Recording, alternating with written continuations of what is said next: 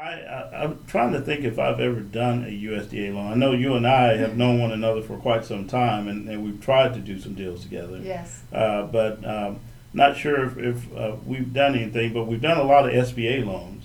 And I know one of the features of an SBA loan, because it's a government-backed loan, you basically pay a fee to the SBA. Yes. It's a government fee. I call it a premium. Because I view the SBA as an insurance company that insures loans. Yes. How similar would you say the USDA is when you compare it to an SBA loan? Right. On the USDA, it's a much simpler format on the guarantee fee because it's 3% of the loan balance, of the guaranteed amount. So you get a guarantee up to a $5 million loan. It's an 80% guarantee. So you take 80% of that, which is $4 million times 3%, and that would be your guarantee fee. Okay, so let's see if my math is right. Yeah. That's a $120,000 fee.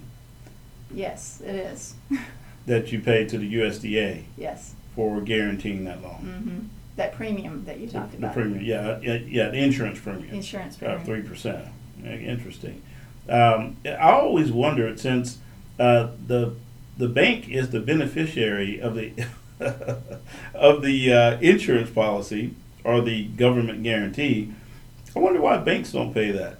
Oh gosh, because we don't have enough premium okay. to pay that. You like making a profit, right? Okay. We like staying in business, understood. And the goal with Acclivity Financial is to stay in business forever, as long as we can. And as we know, a lot of banks don't make it, so yeah.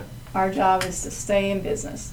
So, with regards to Acclivity, is it a standalone business or is it just a brand, of Citizens Bank? Yeah, it's just a brand. It's just a subsidiary. Mm-hmm. So when you actually sign your documents at closing, they will say Citizens Bank. Oh, I see. Okay. And when you look at us on an SBA or USDA list of lenders, it'll show Citizens Bank. Okay, well, good. Now, we talked a little bit about the borrower and what the borrower can do to prepare him or herself. I'm sure that you have had situations that have gone through the process, get to closing, and not close. Well, no, not really. But you never had that happen? No, I get them closed. I'm very impressed with that. Yeah. So, what would you say that you do that's different? I would say maybe than your competition, just to make sure you get the deal closed.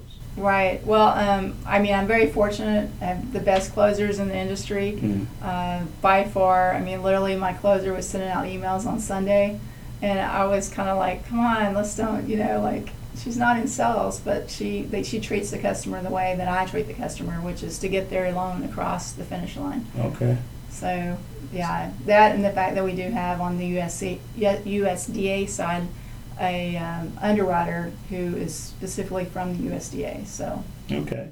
So that's an advantage, and you talked about that earlier. Mm-hmm. How there could be a lot of USDA lenders out there, and certainly there are a lot of banks that take advantage of the USDA guarantee program. Yes. But I guess in a sense you're saying that not all banks, not all lenders are created equal. Correct. They're not. So. Okay. You know that. Well, we like getting paid too, so we like right. dealing with lending institutions that are like you. Right. They get deals closed. And that's the advantage, in the capital markets. A bank is not a bank and a bank and a bank and a bank. The lenders, they have different personalities. They have different underwriting models, and there's different levels of talent sometimes at those lending institutions. And so based on who you're dealing with and their experience, their desire, in a lot of cases, to get that deal done, that could mean the difference between success and a transaction that's not successful. Would you say that's true? That's very true. Yeah. So now, we did mention a little bit about borrowers being prepared when they come. What would you say are the primary underwriting criteria that you guys are looking at? I'm coming to you, I'm looking for a loan. Uh-huh. I have a $5 million building transaction. It's in a USDA eligible area. Let's say it's a hotel. What are some of the things that are going to help me qualify for that loan? Well, again, like I mentioned, I think I order appraisals up front. So Mhm. if you, I don't know if it's a debt refi or a purchase, but based on the situation, I would go ahead and get the customer to give a deposit up front. Because with the USDA, unlike the SBA, you have to be fully secured. So you don't have any way to, if the appraisal doesn't come in, to make up that difference. Because the loan is going to be based on that appraisal. So a lot of times to speed up the process, and if the customer's really buying the property or they are definitely refinancing, then the cost of an appraisal shouldn't be too much to give up front. And then after that, it's going to be all the financials. There is one difference between USDA and SBA on the fact that USDA looks mainly at financial statements, so as opposed to tax returns. Really? So they're going to want to have audited, or not audited, then counted prepared financial statements for each year, Really? 3 years. Wow, that's interesting. So whereas SBA, we will go back the last 3 most recent years tax returns. Right. With the USDA, they're going to look at those financial statements. Now, why is that, I wonder? I think it's because of that one rule with the USDA, which is different than any other loan program that I'm aware of, Mhm. which is where they have to have 10% tangible net worth. And they're going to look mainly at the balance sheet for that to determine. And they can see a lot more in a financial statement than a tax return. Okay, so again, for the benefit of our audience, 10% tangible net worth, basically their cost basis. Right. They have to have, skin in the game, I guess we would say. Right, and it can't be intangible assets, which would be your goodwill, Right. or other your fees that you've paid on loans and stuff like that. They're showing up on your balance sheet. Yeah. So what happens when you have I'm doing a refi. I have a low cost basis. I purchased correctly. Yes. I bought it for $500,000, but today it's worth $5 million. It's probably not going to work with the USDA, unfortunately. Really? Yeah, because they're going to want to see it on the balance sheet. So is there a way to, I guess, increase your cost basis? Go make a bunch of improvements? Yeah, I mean, you can make a bunch of improvements and base it off of that. Okay. So, because, I mean, if you're making improvements, that's going to increase the value, but Okay. Wow. So that is a limitation that it you have is to a be aware of. limitation, yes. So your document request for a new borrower for a USDA loan, you're going to want a resume? Yes. You're going to want 3 years financials? Right, and I still get the tax returns up front just to make sure that works, and then we'll worry about the financial statements later. Sometimes that's a little bit harder for a customer. They might have this year in financial statement, but a lot of times they don't have the previous couple years, and that's going to pull in their accountant, and they might or may not want to do that early in the process. So. Okay. We closed $6.5 million deal in just 17 days, and it's only because of Pioneer Realty Capital. They are very professional. They are like with us all the time. Whenever we feel we need to contact them, they were just a click away. And I remember on the day of closing, Belia and Victoria was with us, and they were just right next to us. Whatever the information they needed, we were providing them, and everything was so smooth.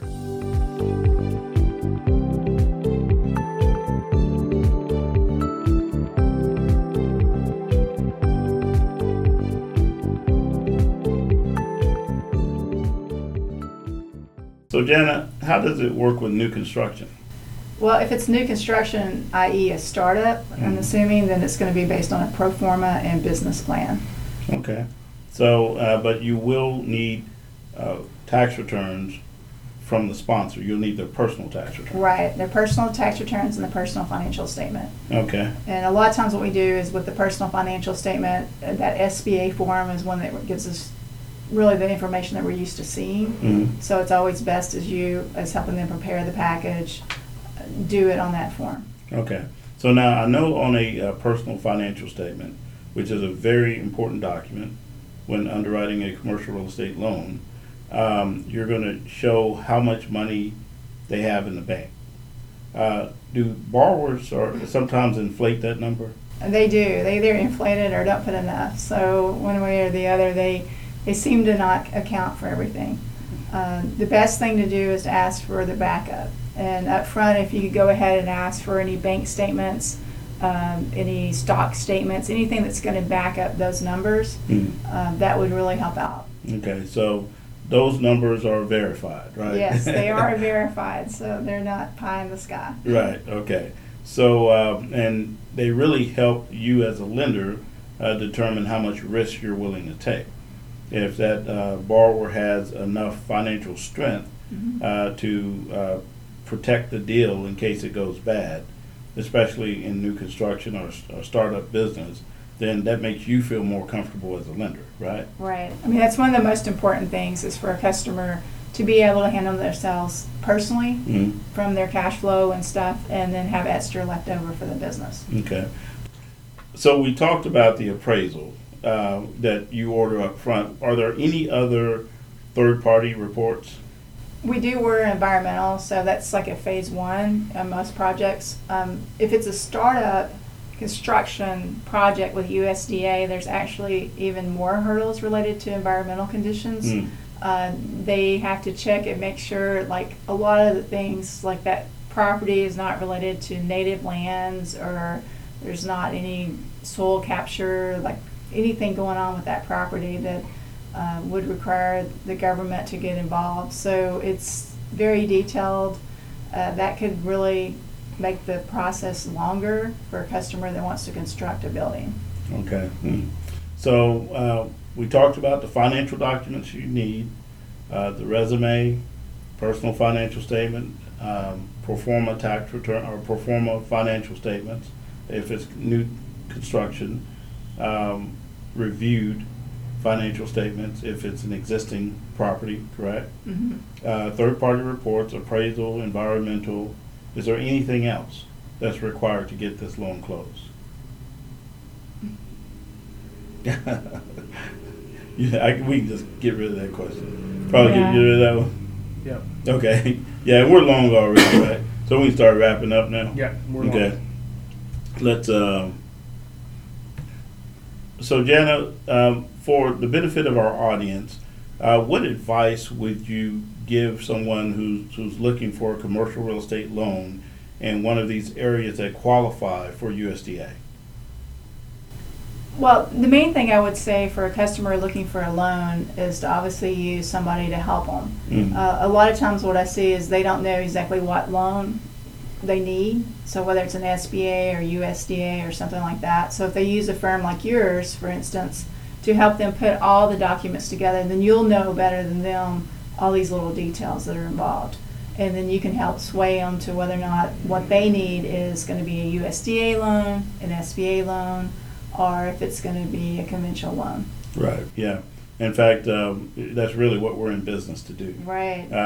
We get that loan request, we determine what's going to be the most effective execution on that loan, for that loan, and then we can direct them to the most credible lender.